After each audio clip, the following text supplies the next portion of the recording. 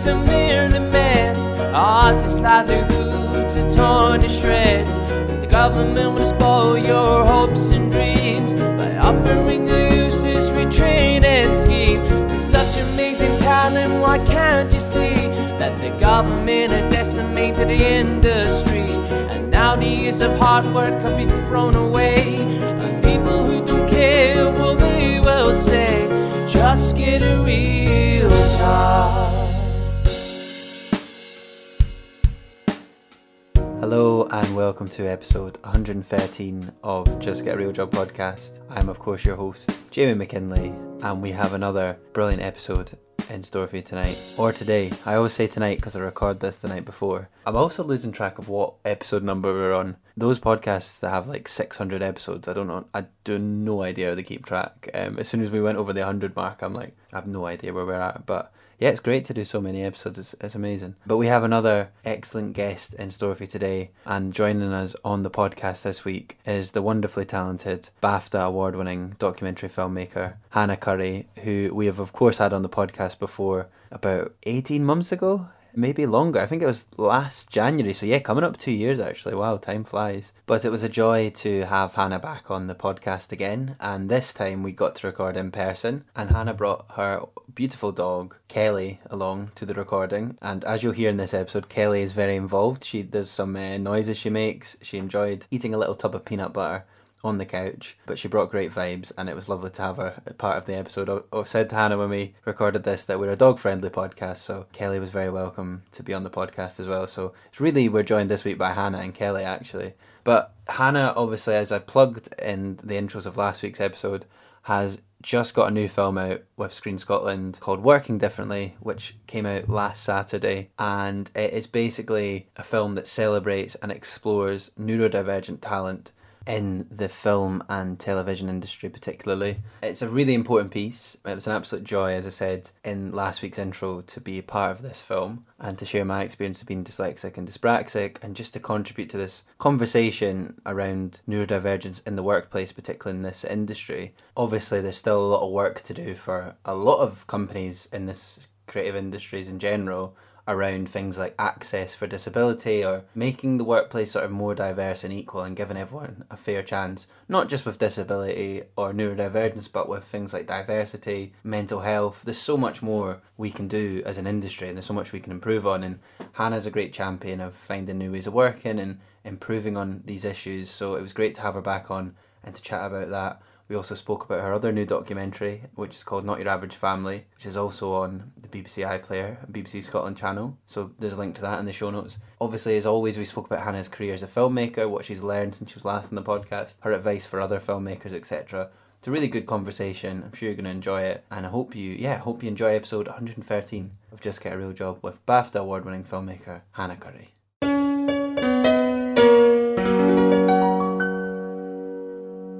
Hello Hannah, thank you for coming back on the podcast and for coming around tonight. It's lovely to see you. Thank you for having me. I'm very excited to be here. Yeah. Me and Kelly. Yeah, we got a dog in the room today, which I think is a podcast first. I don't think we'd had dogs on the other end of Zooms before in the background, but I don't think we'd had like a dog in the room. So yeah, I was excited about bringing her and showing her off because she's like the best behaved dog ever. And normally, like when I'm in an edit or whatever, she's just lying there, totally so still she could be dead. And now she's decided to like moan at us randomly from that. I think she's just excited to be in a new place. So she seems really chill on the couch, isn't she? The weird noises she's making are just her being dramatic. She's not in any kind of pain, can assure you. Yeah. Well, obviously you were in the podcast before. Like, I think that we recorded it like 20... Slapping the dog. She wants to speak. There's something to say. When was it? 20? I think we recorded just before Christmas in 2021 because it was that weird time where COVID kicked up again briefly. Yeah. Oh God. I mean, it's all merged into one that time. But yeah, it was fun, but we obviously did it over Zoom. And, yeah. I think it was like just a week before Christmas, and I was like, I'm going to isolate so I could see my family. Yeah, I don't know what to do about Kelly. Yeah, no, so you were on the podcast, like, came out January 2022. I keep forgetting it's 2023, to be honest. It's like time sort of been, the last 3 years have been very strange, but... Yeah, it's bizarre. What? Kelly, you literally never do this. I don't know what's wrong with you. trying to think, what, do you have any peanut butter? I do actually, yeah. I actually have a jar that's like pretty much nearly done, so you can just have You it. just give her that. You're giving the dog peanut butter. Right, okay. Yeah, no, the years have all massively, I can't believe it's 2023 either, but I just try and, I think if I think about it too much, panic sets in how much I'm hurtling through life, so I just kind of pretend it's not happening, and yeah. But you've been very busy over the last 2 years. Obviously, I mean, we'll get into both documentaries shortly, but like, it's been a busy 2 years nearly since we last spoke. It's been super busy. Yeah, I've been doing a series for BBC Scotland, which took longer than anticipated, which I guess just can happen. The gentle knocking in the background is Kelly eating peanut butter now. Distraction techniques. Yeah, because that project took longer, I ended up going on a bit of a break, so I was kind of like, okay, I need to take on another project because there's not enough work essentially, and that's when I took on the second project that you've been involved in as well. So, and then of course in like classic style, they both kicked off massively at the same time. It was like, I thought one was just going to sort of like gently overlap the other, but you know, things moved around and suddenly it was like, both of these are shooting and finishing in the edit at the same time, and I need to be 2 places at once. But yeah, it's really good now actually. I feel like I've finally kind of got into my groove with filmmaking, where I know what my limits are. I know that I still know I can get this done in the time, but like I need this and this in place to be able to kind of do it, and I've got better at asking for that stuff, and it's made my life much easier. Before I would have just gone into like blind panic and sort of seen it as some sort of personal failing, that if somebody was asking me for something at a particular point, that whereas now I'm like, yeah, I can do that for you, but you know, it's going to be on this day, or it's going to require this, and it's made my working life a lot more manageable for me. I think it's quite nice though I think it's an important part of it is being able to have, to ask for things and be able to say what makes your life easier as well as a creative person. I mean, it sounds like a really simple thing, but amazingly I didn't think that I could kind of ask for that, or sort of thought that would somehow reflect badly on me. But then as we've just seen in the Work Indifferently film I did, I think a lot of people think that way, and probably particularly in the creative industries, because they're very competitive, and you kind of have this vibe of like, oh, I'm so lucky to be here, I should just shut up and put up with it and do whatever. And then the more you kind of feel your way through it, the more you see, oh, actually, like, just because this person's an authority doesn't necessarily mean they have the best way of working, or just because I've seen it done in this way so often doesn't mean that that's how it works for me. So yeah, I try to be a wee bit like more balanced and fairer on myself. Yeah, it's not easy though in this industry, as you say. And before I start getting into sort of reintroduce yourself and just quickly recap on what you do and who you are, etc., since you're last on, just for any new potential listeners, I also realised as well that I've been in 2 of your documentaries, because I was in talent for like a 1 second cameo. But obviously, since we last spoke, I was like obviously got to be part of Work Indifferently, like, which is sort of this came up on the podcast before, because I did we do a thing every year where I get interviewed by a former guest, and part of the journey I've been on the last year was doing that documentary, and it just made me reevaluate my own relationship with my dyspraxia and dyslexia, my own neurodivergence, etc. I mean, we can talk about this more when we get into the documentary, obviously, but I just, it's been a really interesting journey, so it's like lovely to have you back on to sort of unpack that further as well. And then this week's episode was also Kate Hammer that was on the podcast, and me and Kate also spoke about the documentary a bit more and from her perspective. So it's this is the third time the documentary sort of is it out that making one? waves. Yeah, it just came out this week. I need to listen. No, yeah, she was brilliant. Yeah, no, it is weird you've been in 2 of my documentaries. It's not deliberate or creepy or anything, but yeah, I think that's kind of the nice thing about this industry as well, is that you cross paths with people and you kind of like pick up good energy and stuff, and then it, in that way, that's how we kind of all get on, and yeah, kind of like that's the part of, I suppose, this job that I really love, is getting to meet really interesting people who, have their own, like you had me on this podcast, my friend this morning sent me, she'd written about one of the documentaries in her column, she's got a newspaper column. And I was like, God, I'm so lucky to know all these people. But it's like part of the kind of the draw of it, I suppose, is like you're always surrounded by people who kind of like have a little bit of something about them, And I mean, I guess that's what documentaries are all about. It's just finding interesting people and meeting interesting people. So yeah, no, it's cool. I'm glad to be here. Thank you. No, for sure. It's an absolute pleasure. But do you just want to quickly recap a bit about what you do, who you are, just for any new listeners that we have hopefully picked up in the last 40 or so episodes? Yeah, absolutely. Well, I'm a documentary filmmaker, so producer, director, and I do shoot as well.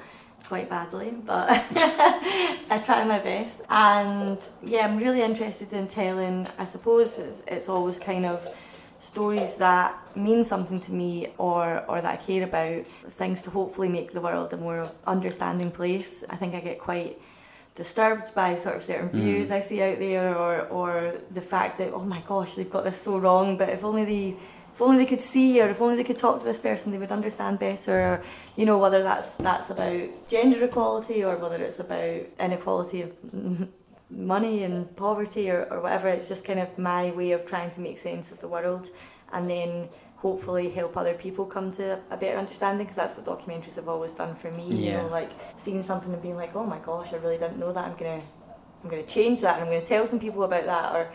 So yeah, I've tried to sort of dabble in other kind of forms of directing, but I think this is what I'm really passionate about, and where the sort of way for me to keep sane while doing this job is to really, really care about it. Otherwise, you know, if it's kind of more commercially or maybe less kind of ethical, shall we say, then I find it really hard to kind of like believe it and be behind it in the same way. So yeah, that's what I do when I can, and I've been really fortunate the last couple of years to be full-time in that, but I do know that it's like a bit of a famine or a feast in documentary, well, just in filmmaking and commissioning in general. To get funding can be tough and can take some time, so I do kind of pick up like smaller little jobs here and there, like mentoring or teaching, or like Mental Health Foundation. I sometimes work for that charity, helping them kind of promote their film festival. So you know, it's so interesting the amount of people we'd had on this podcast that I think you're a successful documentary filmmaker. I mean, you have a BAFTA as well, obviously.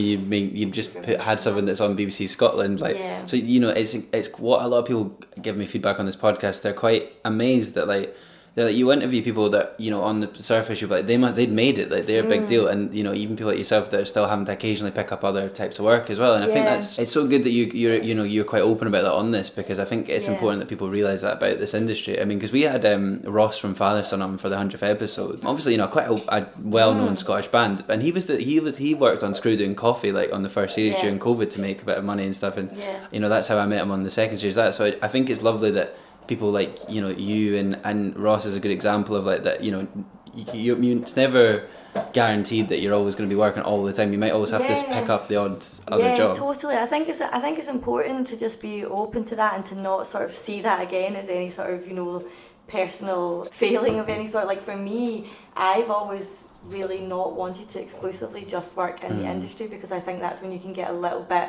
like industry head over kind of like humanity head, where you're just thinking as part of that machine, and whereas like you know, the really interesting people that you meet are like, you know, serving somebody in a coffee shop and talking to them, or bumping into somebody on the bus or whatever. And it's like, if you don't still kind of partake in that like everyday life, then I think that you can miss a lot of like really, really good stories, ideas, just conversations that spark something. And I've always had friends who are musicians or writers, and they've always been, you know, working like in a few jobs, so it's never been something that's felt like a massive, you know, big deal to me. I like doing it, I really do. But yeah, don't get me wrong, it would be fantastic if the industry was set up a wee bit better, because, you know, I'm also really, really fortunate, and my family's always been quite supportive of me following this path. And, you know, there's definitely been times where I've been a bit like, okay, I think I need to, and they're like, you know, you can do it, you can, like, we can, you know, like, they've helped me, you know. Like, I see behaviour happening all the time, and I really try and stand up against it, where, you know, and I'll not name any names, but yeah, people are being left without work at really short notice, or they're having work pulled that they already got confirmed, or, you know, commissions are green lit and then they're crewed up and then they're ungreen lit. Like, you know, it's such a bad way to treat people, and it's really massively overlooks the fact that like every time you do that, you're losing really good people from the industry, because that's just not sustainable for most people. 100%. So or if even we really like, want to diversify the industry, you know, you can't be like that, because people have to pay their bills.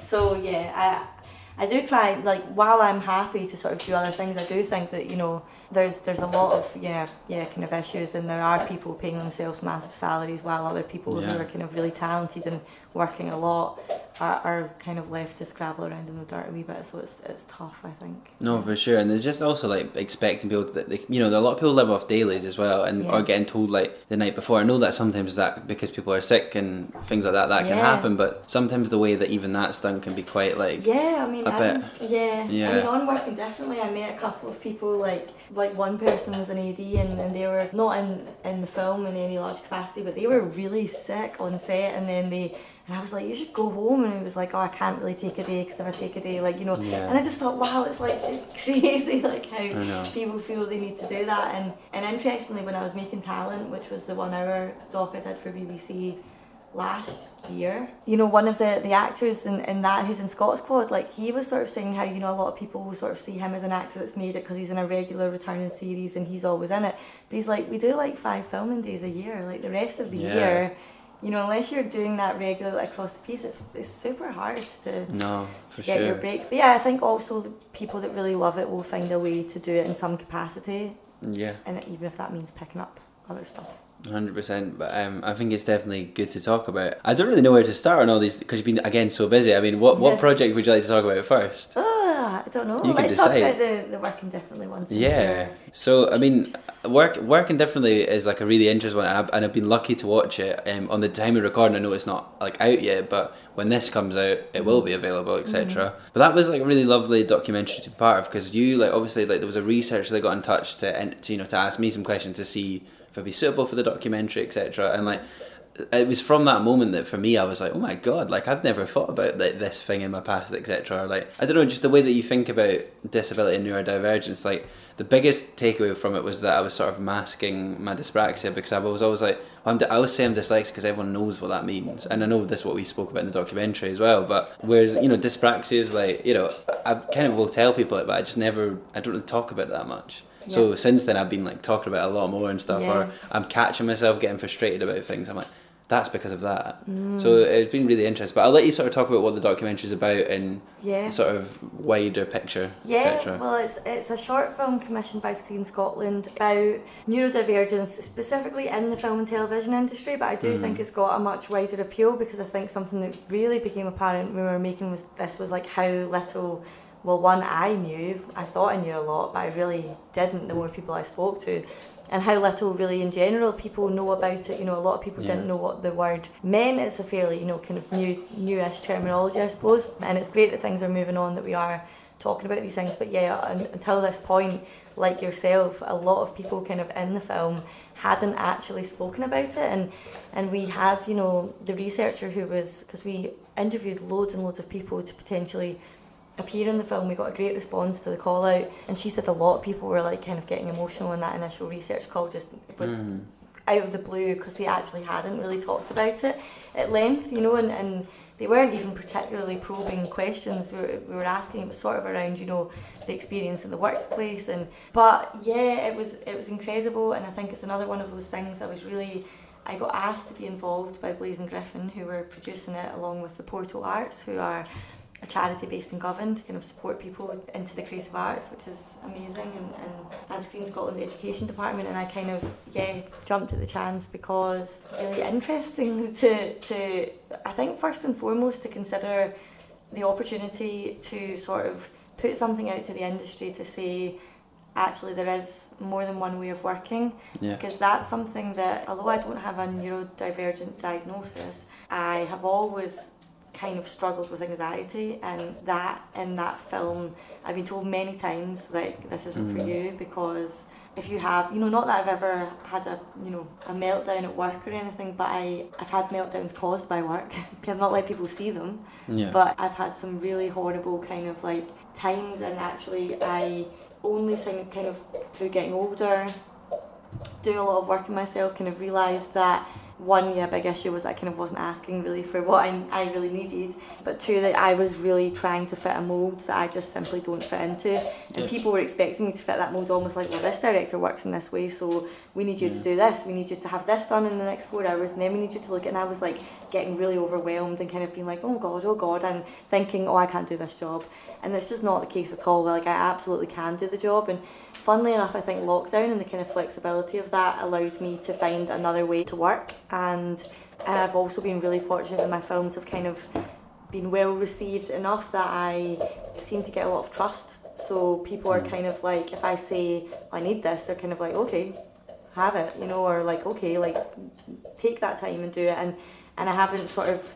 let them down yet, whereas I think if I had continued to go down the path of really trying to work in a way that I wasn't compatible with my brain, then I probably would have had another breakdown by now, let's just say. So I was really interested in getting involved from that point of view, because there would seem to be a lot of crossover there, because for neurodivergent people, there's anxiety can very much come hand in hand with that, and depression, because of kind of those experiences and the feelings of inadequacy that you might have, especially, you know, from school, when there's very much like, this is how we do it, and there's kids that are good at that, and then there's kids that are shit at that, and that means you're good or shit, basically, you know? Like, it's horrible. It is horrible. So, and then also I've randomly kind of been, my interest had been piqued by neurodivergence because several people asked me if I had ADHD, just randomly, like they you know, my neighbour was ADHD and assumed that I was, and then somebody else asked, and then a third person asked, and I was like, I don't think so, but I'm not sure, kind of thing. So I started reading about it anyway, and just being really interested, and while I don't have a diagnosis now, I wasn't sure if it was me that it was describing, but I did kind of get me thinking that, well, you know, maybe on some scale, like my brain works a bit differently, and actually maybe that explains a lot about why this kind of anxiety, which seems to come from nowhere, is just like perpetually, you know, a part of my life. And actually even just kind of having that understanding made me think, and also speaking to lots of people who'd felt this way, I suppose, really helped me to like accept myself and my way of working better, and I've been a lot happier since then at work. So which is very nice personally. That you've got something out of that as well.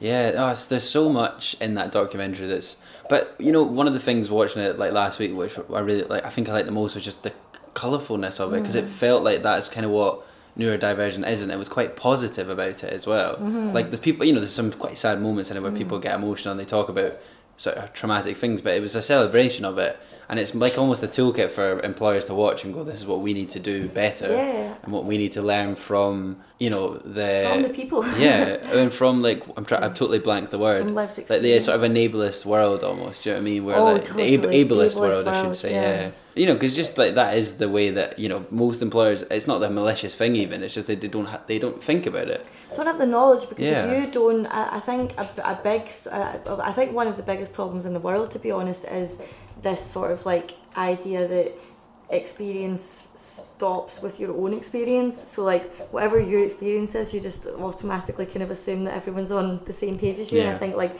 the sooner people get to grips with the fact that there are many different experiences, there are many different pasts, there are many different, you know, divergences in more ways than one, differences, and that everyone's coming to that with their own kind of, then you might actually just sort of think outside the box and be like, well, hold on a minute, maybe I get it this way, because so often like, you know, you see it in work, you either, or in school even, you have teachers that are really great who kind of get it and see people for people, and then you have other people that are just really rigid, and I think that rigidity is kind of like, I think the empire is falling kind of thing, but I think, I definitely, everybody in the team wanted it to be a celebration of, because like, I mean, the team are almost all neurodivergent, and they were sort of like really excited and buzzed by sort of things that they'd seen from America or whatever, and the fact that NASA's like 80% neurodivergent or something. It's like they're like, you know, these are brilliant brains, like potentially, like if allowed to be, like, you know, like if given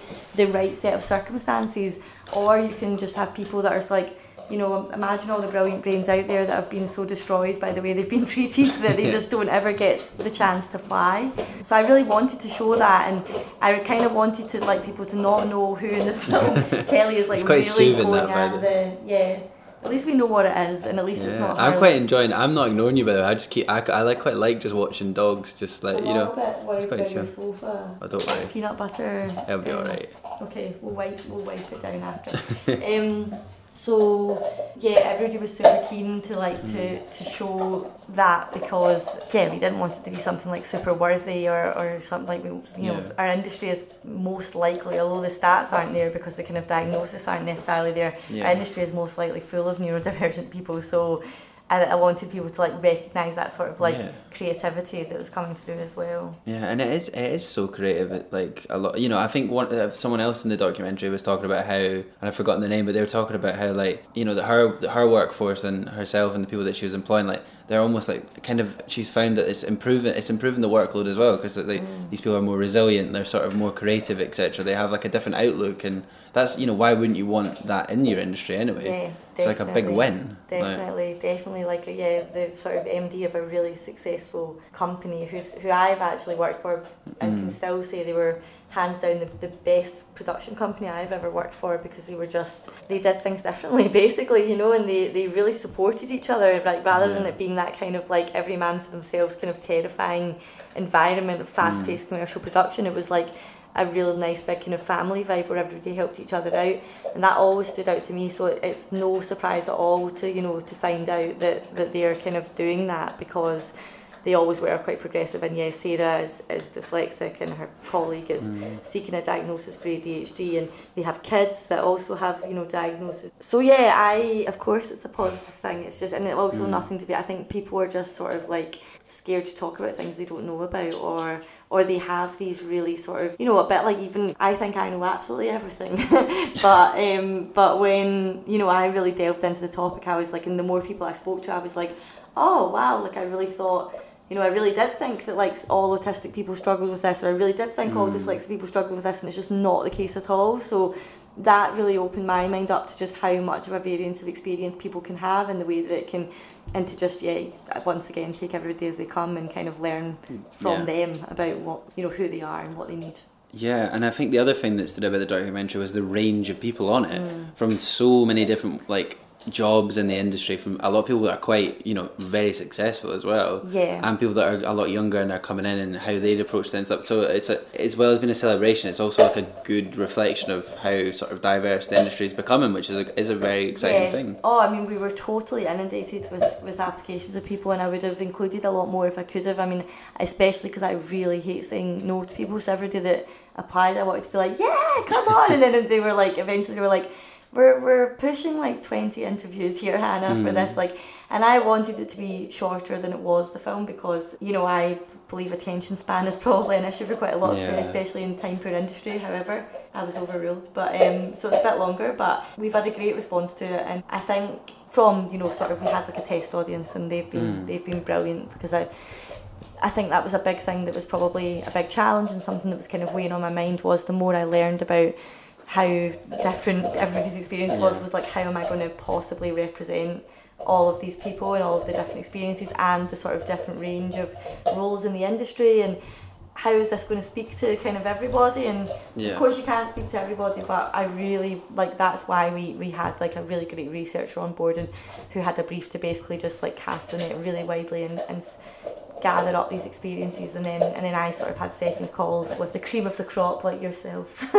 No, they were all brilliant, but we just it was just kind of trying to get that balance of people, and things that you said yourself in the film, people will say, how do you edit scripts if you're dyslexic, and that's totally something that probably lots of people would think, so it's really interesting to sort of challenge that kind of particular stereotype with your role, so we found that a lot, that there was people that were really kind of surprising and doing great things and saying super interesting things. It was just it got me really excited speaking with them, so I'm really happy with everyone.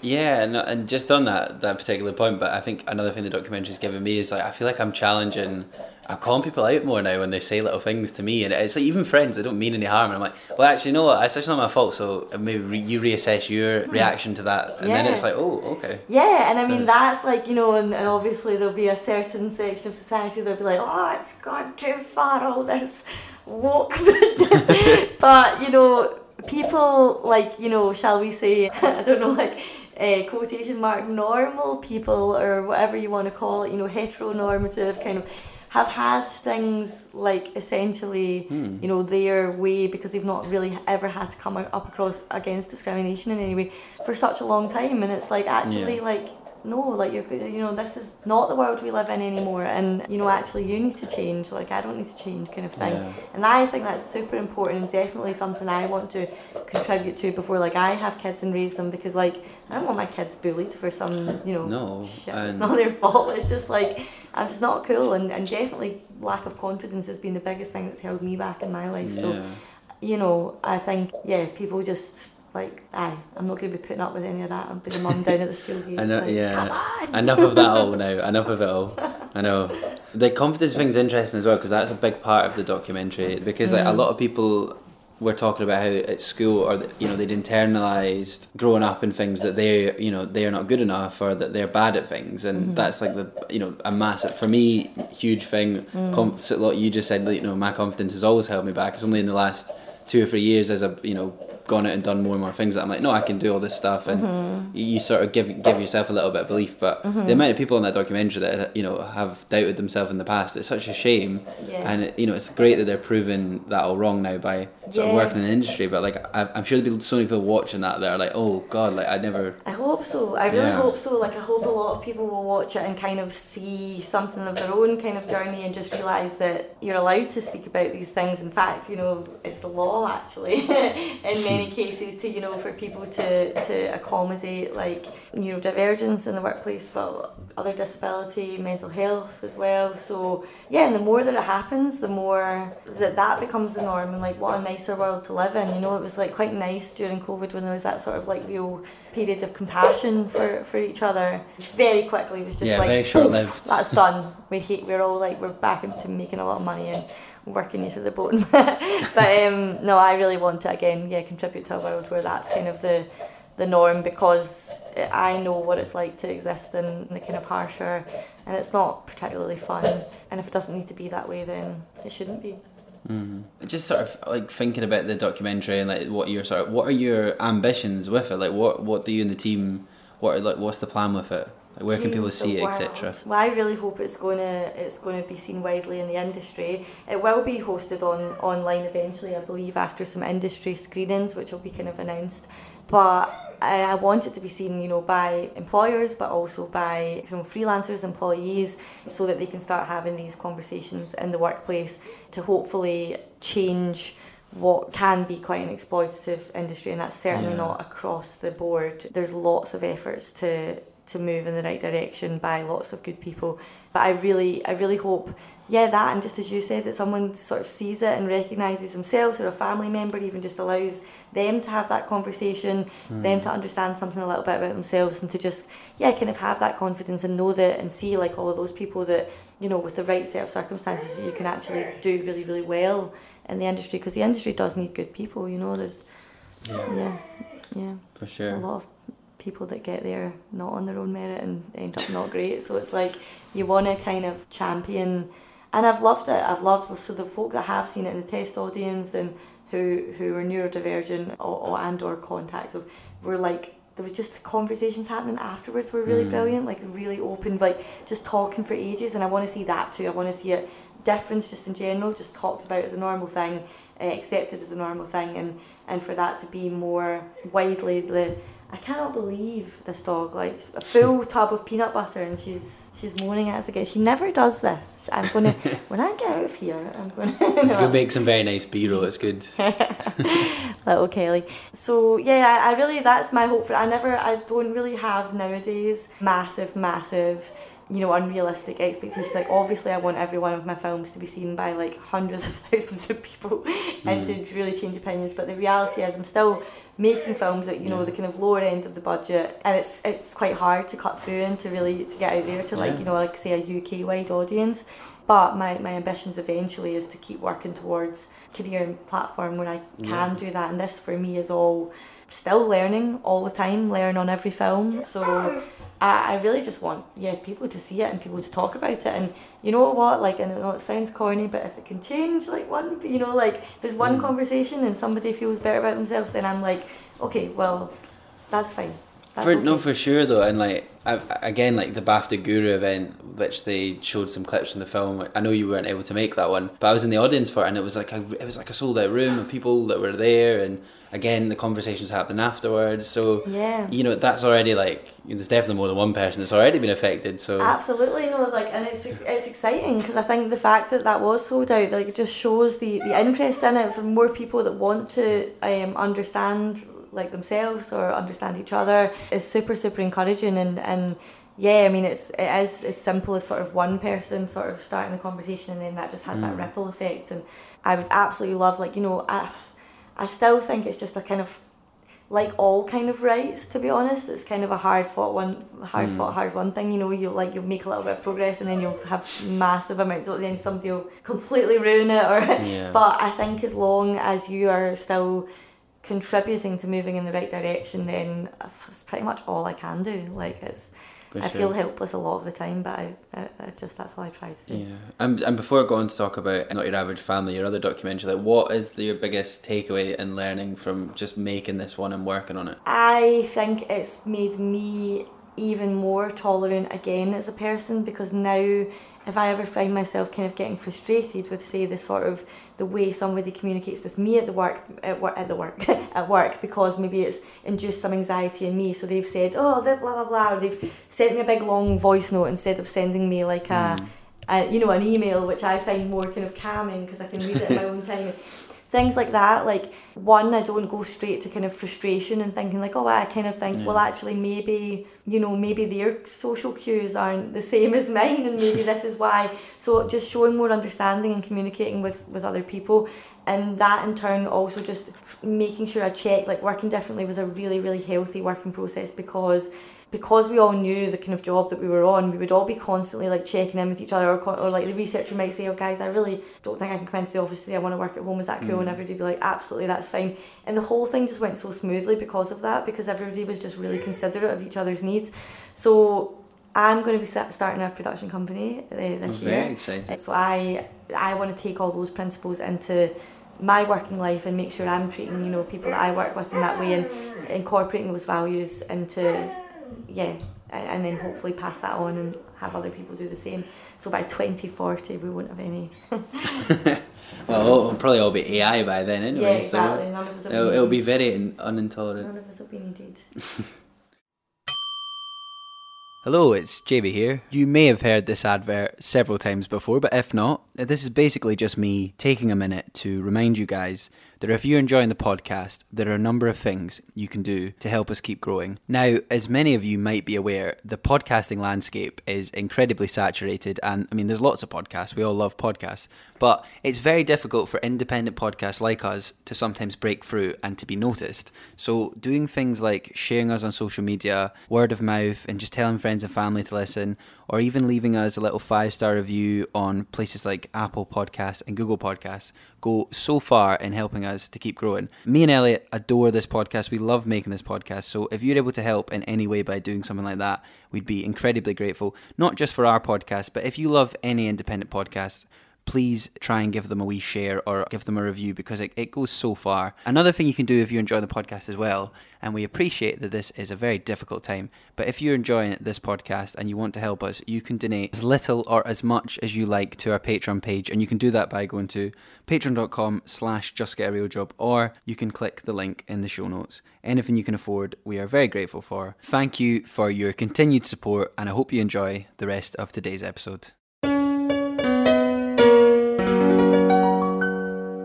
Well, let's talk about your next documentary, or the other one, which I know you kind of probably been working on for a lot longer, because that was like well back in 2022 you started filming this one, wasn't it? Yeah, it was, yeah. So I was filming for a year, and it was in development before that, and there was like a little break period too. So all in all, from sort of like first pitch, it was about 2 years to delivery. Which is the longest I've worked on anything. So yeah, it's a series for BBC Scotland called Not Your Average Family. It's on the iPlayer now, and it's about Charlie Allen and Lauren Faulkner. So they're a couple from Edinburgh who I made a documentary about in 2019 during lockdown, which was like my first sort of opportunity outside of like my own film. So I'd made a graduation film and I'd made a short film, and they both got shown on the BBC, and I'd been really lucky to kind of have the BBC acquire them. So this was the first time like the BBC kind of approached me and said, we've got this thing like from scratch, would you want to direct it? So I was shitting myself, to be honest, for want of a better phrase, but just, you know, said yes, like kind of had that thing in my head of like fortune favours the brave, like say yes and then work it out, and made a doc with them, which at the time, did really well, like had a big sort of, created like quite a lot of conversation online, particularly about Lauren's mental health, because she lives with emetophobia, which is a fear of vomiting, and OCD. So she has kind of compulsions which cause her to, and they're wrapped up in her fear of sickness.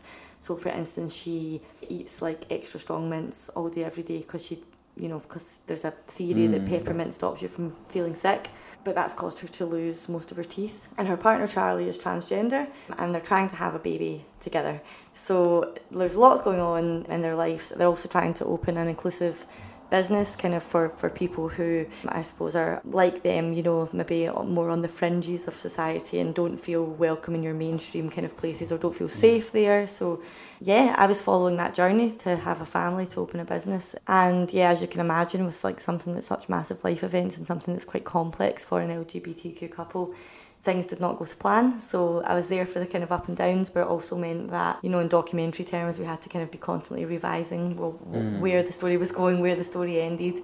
But I'm really proud of where we got to. I think it was not the series that we initially thought we were going to make, but I'm proud of it. And I think, they are just sort of two kind of quite funny, approachable people who take you through those kind of big themes in a really sort of accessible way. So I've sort of seen a lot of the clips from it, and I'm excited to watch, but they seem like such a joyous couple and like really quite lovely people, and I think in all of your work that sort of humorous tone is there as well. Yeah, definitely. Humour is something that I think it's just really important to me. Like in the hardest moments of my life, I always kind of need to find something to laugh about.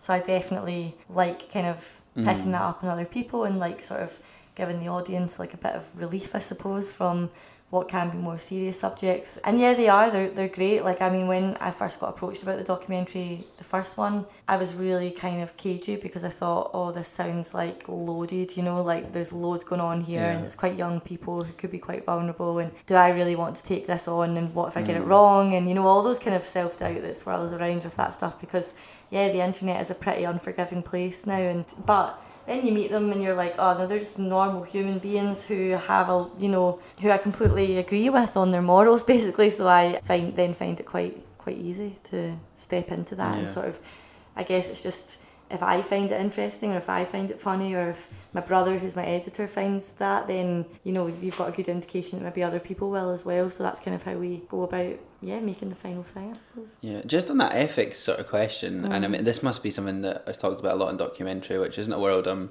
as involved in really, or know as much about, but like, how do you make that decision as like the director when you go in to like make a show like this? Like, how do you sort of think, is this ethical? Am I representing these people in the fairest way, etc.? I think it's communication for a start is probably like the cornerstone of good ethics, like making sure that you're talking to people, you know, picking up on if they're not happy about something or if something's made them uncomfortable, or you know, because when you spend that amount of time with each other, it's almost inevitable. It's going to, like, sometimes your relationship's going to be great and sometimes it might be more fraught, especially if you want to film things that are really difficult, you know. I think, like, people, that's what I do, but it's also, I think, when you're actually in the situation with a camera, it's still a really hard thing to ask somebody, like, film this, like, and you're, like, they're kind of going through it, but then also kind of being like, well, how's this being portrayed, and will this be on TV, like, you know, like, so it's a really tough thing to do, and I think I never undervalue the importance of that. I suppose that this person is putting themselves naturally, whether they're actually, you know, kind of the strongest person in the world or a really vulnerable person, like,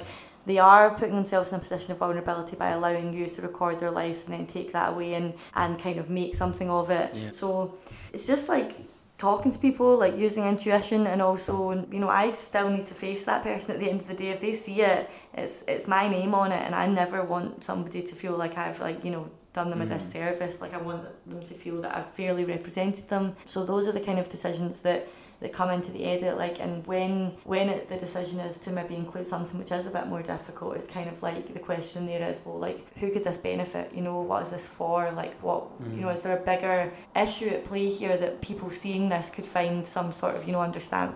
But no, if you're just kind of doing it because it's like sensationalist, then that's not really a good enough reason, you know. So I think it's just like constantly asking myself those questions, but it does keep me up at night, definitely. Like, I think it's something I really worry about is like, what if somebody feels that I didn't, because we're all fallible human beings, but I think I need to be satisfied, and then I suppose my nearest and dearest, if you know, my brother's my editor, so it's like I ask him, I ask other people's opinions, I ask the producer if what they think about it, and you can kind of sense check it as well and get an idea, rather than just like, you don't need to make all these big decisions on your own as well. But yeah, I like, with great difficulty, I would say, is how.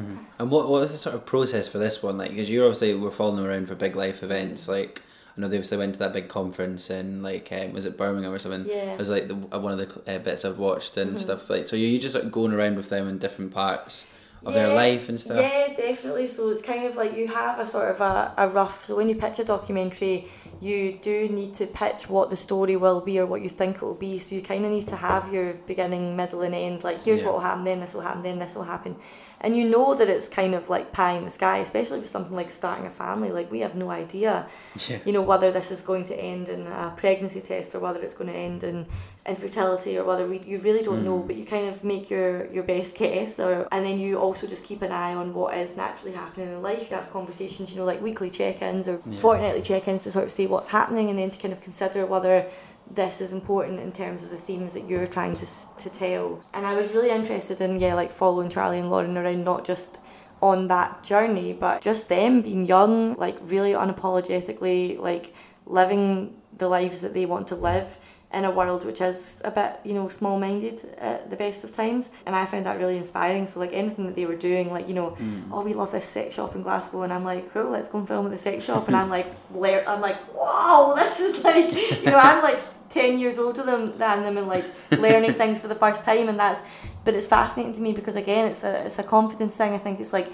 oh, I had never had the confidence in youth to do something like this. Like, I would have been, you know, like, oh my god, like, I hope nobody sees me here, you know, like, whereas it's like, like you don't need to have that level of sort of crippling self-doubt, you know. You can just like go do whatever you want respectfully and like live the life you want to live, and like sexuality as well. Like, I think, you know, how many people sort of don't get to do that because they're living by somebody else's rules like for too long. So yeah, I was really interested in that too. So it's just basically like, keeping on top of anything big that was happening, just making sure that I was there. And I'm pretty much, in terms of the camera, like a one-woman band. It's just camera with the sound equipment straight into the camera. And then I have like a brilliant little a brilliant assistant/researcher who was with me on talent as well. Yeah, of course. It's a similar setup, Yeah, who's like just really good, you know, knows the camera a wee bit, so can kind of like jump in, but also just very personable, you know, with people, and they like him. So he sometimes would shoot when I couldn't shoot and things like that. So yeah, that's how it all kind of works. And it was actually, for the most part, quite chill, because when you're filming over that amount of time, it wasn't like it was every single day. It was occasional, but there's a whole process around that of like obviously setting it up, getting permissions, you know, putting proper support in place if it was something like, you know, kind of difficult, and then watching your rushes and making notes and okay, how is this going to fit into our wider story. And so you're just kind of, but it's a nice way to. And have you had their feedback on, have they like watched the documentaries? Yeah, we had them in to watch it and they loved it, which was really nice, really nice. They've been, and Lauren's mum came in as well to watch it. She's in the documentary, and so is Charlie's dad. Yeah, like lots of tears and laughter, which is always a good sign, and really nice responses from people in the community, and so it seems to be going well, which is good. Yeah, and it's also really nice to see like things like OCD as well, like represented on screen too. Yeah.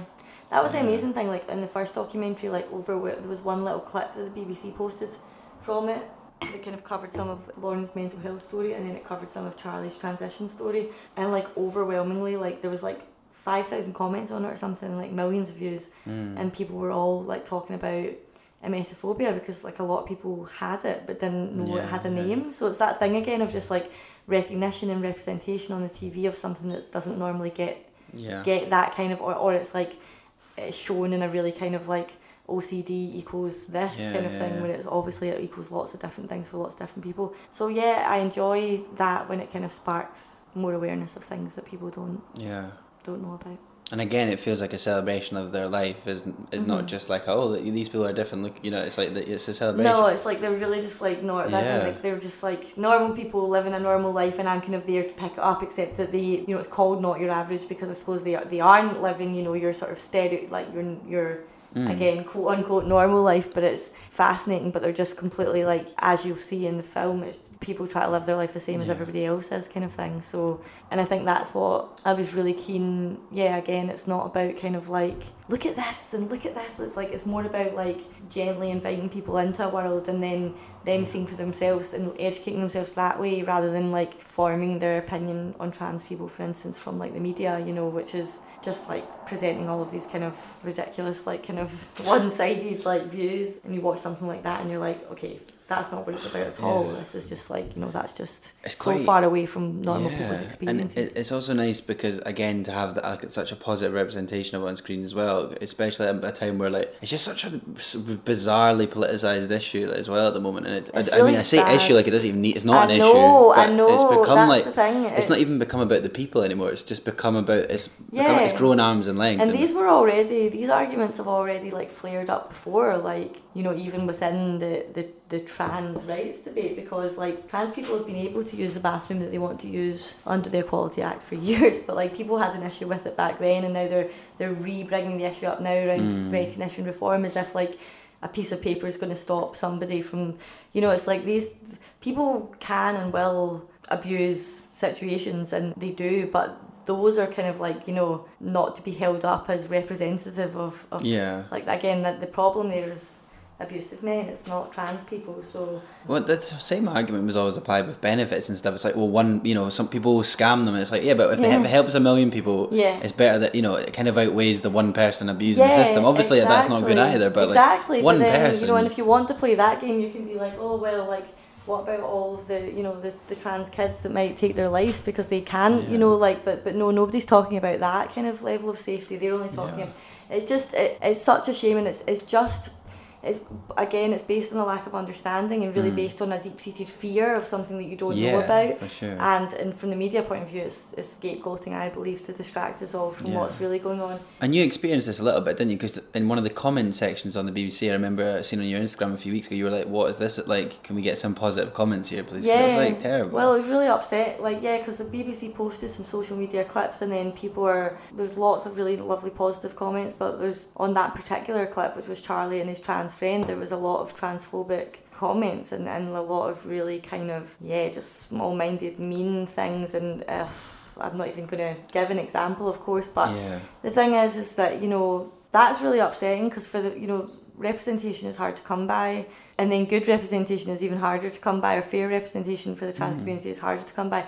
And then you get some, and people see that and they're like, oh, amazing, like somebody like me, or somebody like my son, or somebody like my daughter is, and then they read that and they're like, oh, because it's like, there's a woman in the documentary, and it's in episode 3, she's got a trans daughter, and she said we just got, like, her daughter's been transitioning for 4 years, and she's like just got to the stage where she could actually leave the house without being scared, and now all this stuff in the media has like put her back inside, and she's like agoraphobic because she's terrified that somebody's going to shout something about her being a trans woman.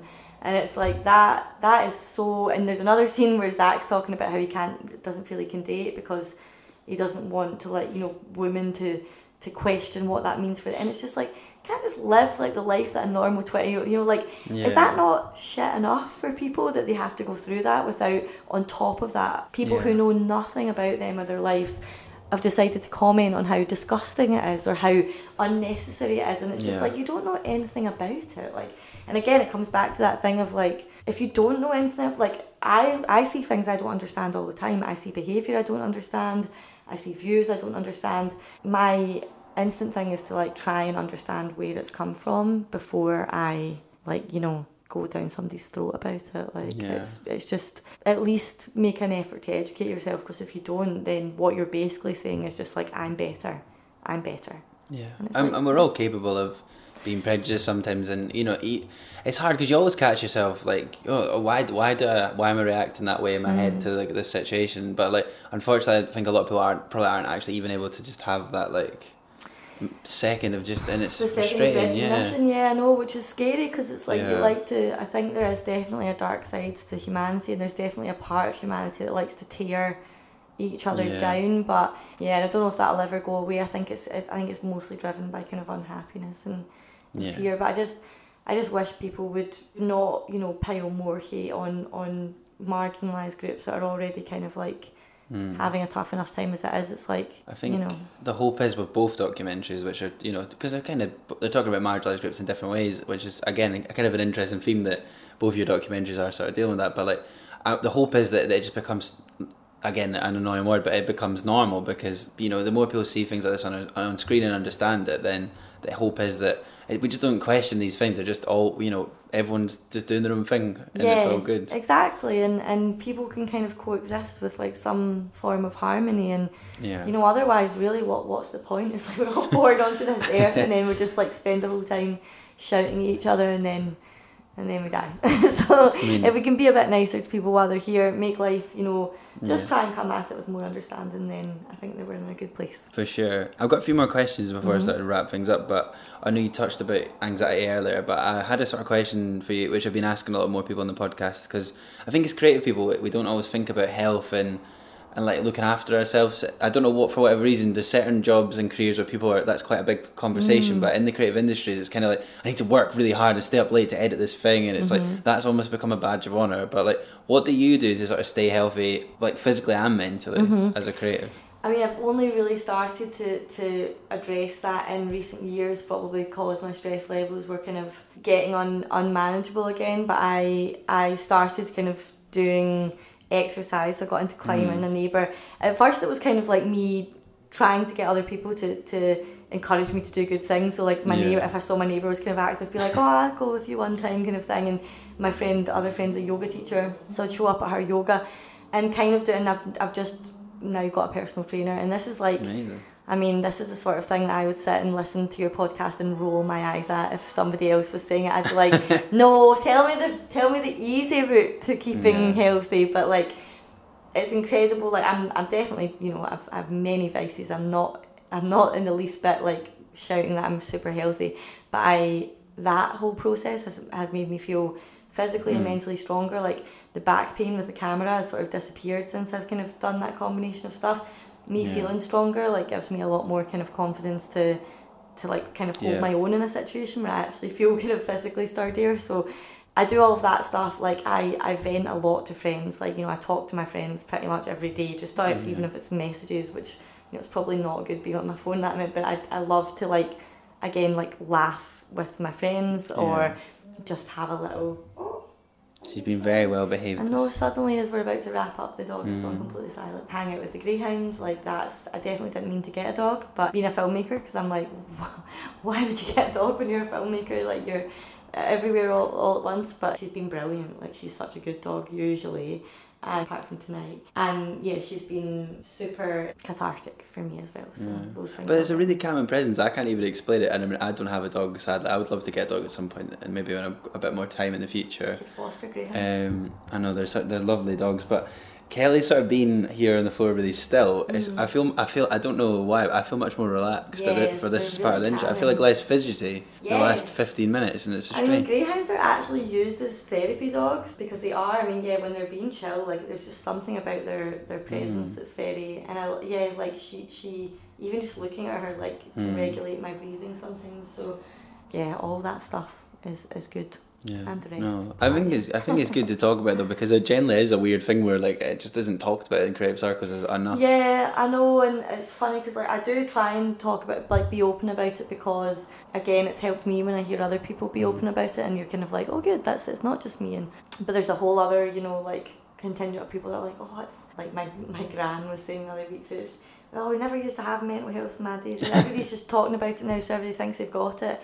And then like shortly after told me that her sister, who's fine because they no longer speak, was like hospitalised for mental health problems when she was younger. So I'm like, so they did have it in your day, you just didn't talk about it. So yeah, I'm fine to be, you know, to wear my heart in my sleeve, and as much as that will make some people be like, oh right, go shut up about it, it's like, well, I do struggle, you know, like, but I hang on for like the really good times, and I think, you know, increasingly those are kind of extending the more kind of like the more I come into my own. So definitely encourage other people to keep seeking that, because it does come. For sure.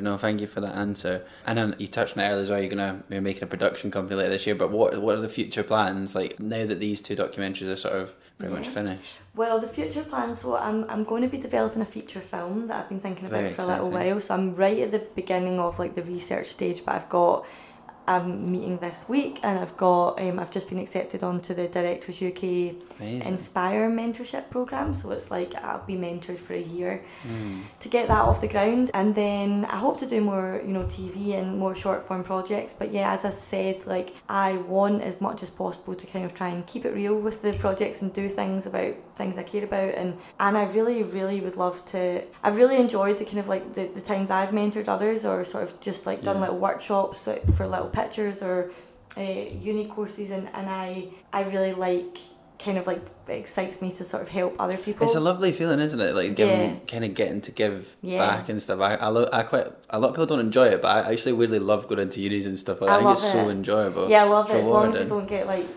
immediately much better than me and like leave me in their dust. I'm like, I want credit for all of it. No, I'm kidding. But I do love it because like when I was like desperate to be a journalist first of all, then desperate to be a filmmaker.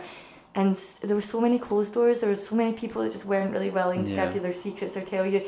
And I mean, that's not sustainable anyway. Because if somebody's determined, they're going to find their path. You know, so it's like why don't you be remembered as one of the people who can help them on their way? And it's been amazing. Like, because I do when I see a filmmaker do well, and they're kind of like, oh, do you know what? Like, it really helped me when you told me that. I'm like, that's so cool. Like, because I know the people that did that for me. So I want to do that with the company as well, and hopefully, like bring on some filmmakers that are good and help to kind of move them in the right direction so they can go fly and tell their own stories. And yeah, I don't have massive like, you know, aspirations to like take over the world or LA or anything like that. It's never been me, and I don't think that I could kind of multitask on that level. But as long as I can kind of continue to make films, continue to get them seen, then I'll do that for as long as I can. For sure. And just because we mentioned this in the last podcast, but like, do you think you'll ever make that Frightened Rabbit documentary? I don't know. I think that maybe other people might be interested in making it as well. So I don't know. I haven't really explored it too much. Do you know what? I think it'd be an incredibly difficult thing to do actually, and that's definitely something that I like with the feature, which is, I'll not sort of say yet what it is, but part of me is like, I'm so fired up to do it, but the other part of me is like, this is going to be hellish because you're like, it's going to be really hard, you know, but I really want to do it. But yeah, I think possibly not that, but I think that whatever subjects I do take on, and I fully expect that some of them will be really difficult, I'm really going to try and work in some level of kind of, you know, mental health support, not only for me and the team, but for the contributors as well, because I think increasingly that's something that is overlooked in documentary, especially documentaries having this kind of big moment in the sun. And it's like, there was just a film out called Subject about kind of a bunch of subjects of big documentaries who had essentially been screwed over by the advert for that. It's really good actually. Yeah, and they're talking about it a lot kind of in the documentary field now as well, about having some sort of psychological support while you even make films. And I get it, like, it's kind of like, one part of you is kind of like, well, where's the money for this coming from? Because there's no money for anything, so suddenly I've got a line in the budget. But again, it's like, I guess a wee bit emboldened by working differently, it's like, you need to start making those changes for people to kind of start to take them on board. So if you push for that, you know, even if you push for it and you get some, like, you're moving things in the right direction. So whatever I do take on, I would definitely be looking to look after myself while I'm doing it. No, it's definitely very important. I think it's also happening more in drama now. There's more like an inclusion officer, people there to like give support. I know. Like, because it happens to actors if they do a really difficult scene or crew watching it, it can be quite effective. It can traumatize them. I know. It's incredible. Like, you just don't. And again, you only don't think about it because it's not been the norm for us, and we've just kind of been told it's been kind of like get on with it. But there's so many people that feel uncomfortable. Like, certain men at the top of their game will feel completely comfortable with those situations, but there's so many people that don't, or that it could turn them off, that it's just not a fair way to work, and we're not all getting a fair crack at the whip. So I think that's super, super important, and I hope to see more of it. Definitely changing. Well, last question for you, and I know I asked this last time on the podcast, but just to round off, like, do you have any like advice you would offer to any sort of budding documentary filmmakers that you maybe learned more in the last year and a half since your last appearance? Gosh, I can't remember what I last said. Can you? I can't remember. I didn't finish the episode. I got to like 50 minutes in before Talking too fast. I mean, don't give up for a start. I think my best advice, and maybe it's the same advice I gave before, but my best advice is that you need a couple of things for a good documentary. A lot of people don't kind of understand that. They just think like, oh, I've got this idea, I'm going to say make a documentary about supermarkets. I'm just saying that because I can see a supermarket.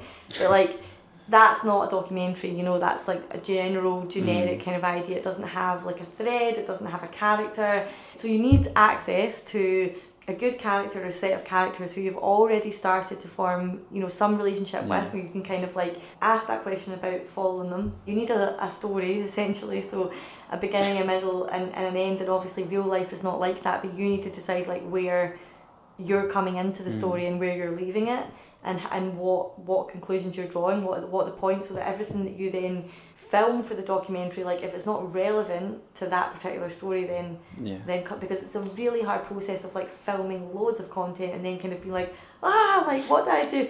So it's like those are kind of basic principles that can like keep you on track, and they sound so simple, and they probably sound super, super simple to you as a writer, but I didn't have a film education, so I really didn't know about those basic principles. But I also so I would just kind of be coming up with, say, ideas that were too big for the fund that I was applying for, or too big for a 20-minute film, which was the call. So it's just kind of like being realistic and working within the parameters, and also just collaborate, like ask other people their opinions. Like, editors are good at editing. You can leave them with something and see what they do with it, even if it's a first port of call to say, oh, I don't like that, can we make it like this? Like, use the people around you. Don't try and do it all yourself, because you'll just break eventually. There's too much to do. No, it was definitely a different answer to the first time, but thank you for that. Hannah, thank you very much for your time today, and again, thank you for sort of working differently. I mean, I got a lot out of it personally, and it's great that it's out in the world now, and congrats on both docs. Thank you for taking part in working differently, and thank you for having me and Kelly. I know, thank you to Kelly for being the first dog to properly appear on the podcast. Thanks, Jamie. Well, there you go. That was episode 113 of Just Get a Real Job with the wonderful Hannah Currie and her amazing dog Kelly. Thank you for listening. As always, be sure to share this podcast if you enjoyed it, or think it will make a difference to someone else that might get some inspiration from it. Be sure to check out Hannah's work and films as well. And have a lovely week. Thank you again to Elliot for doing a wonderful job editing this episode. And we'll be back again next week with another brilliant episode. But until then, goodbye. Just get a real job.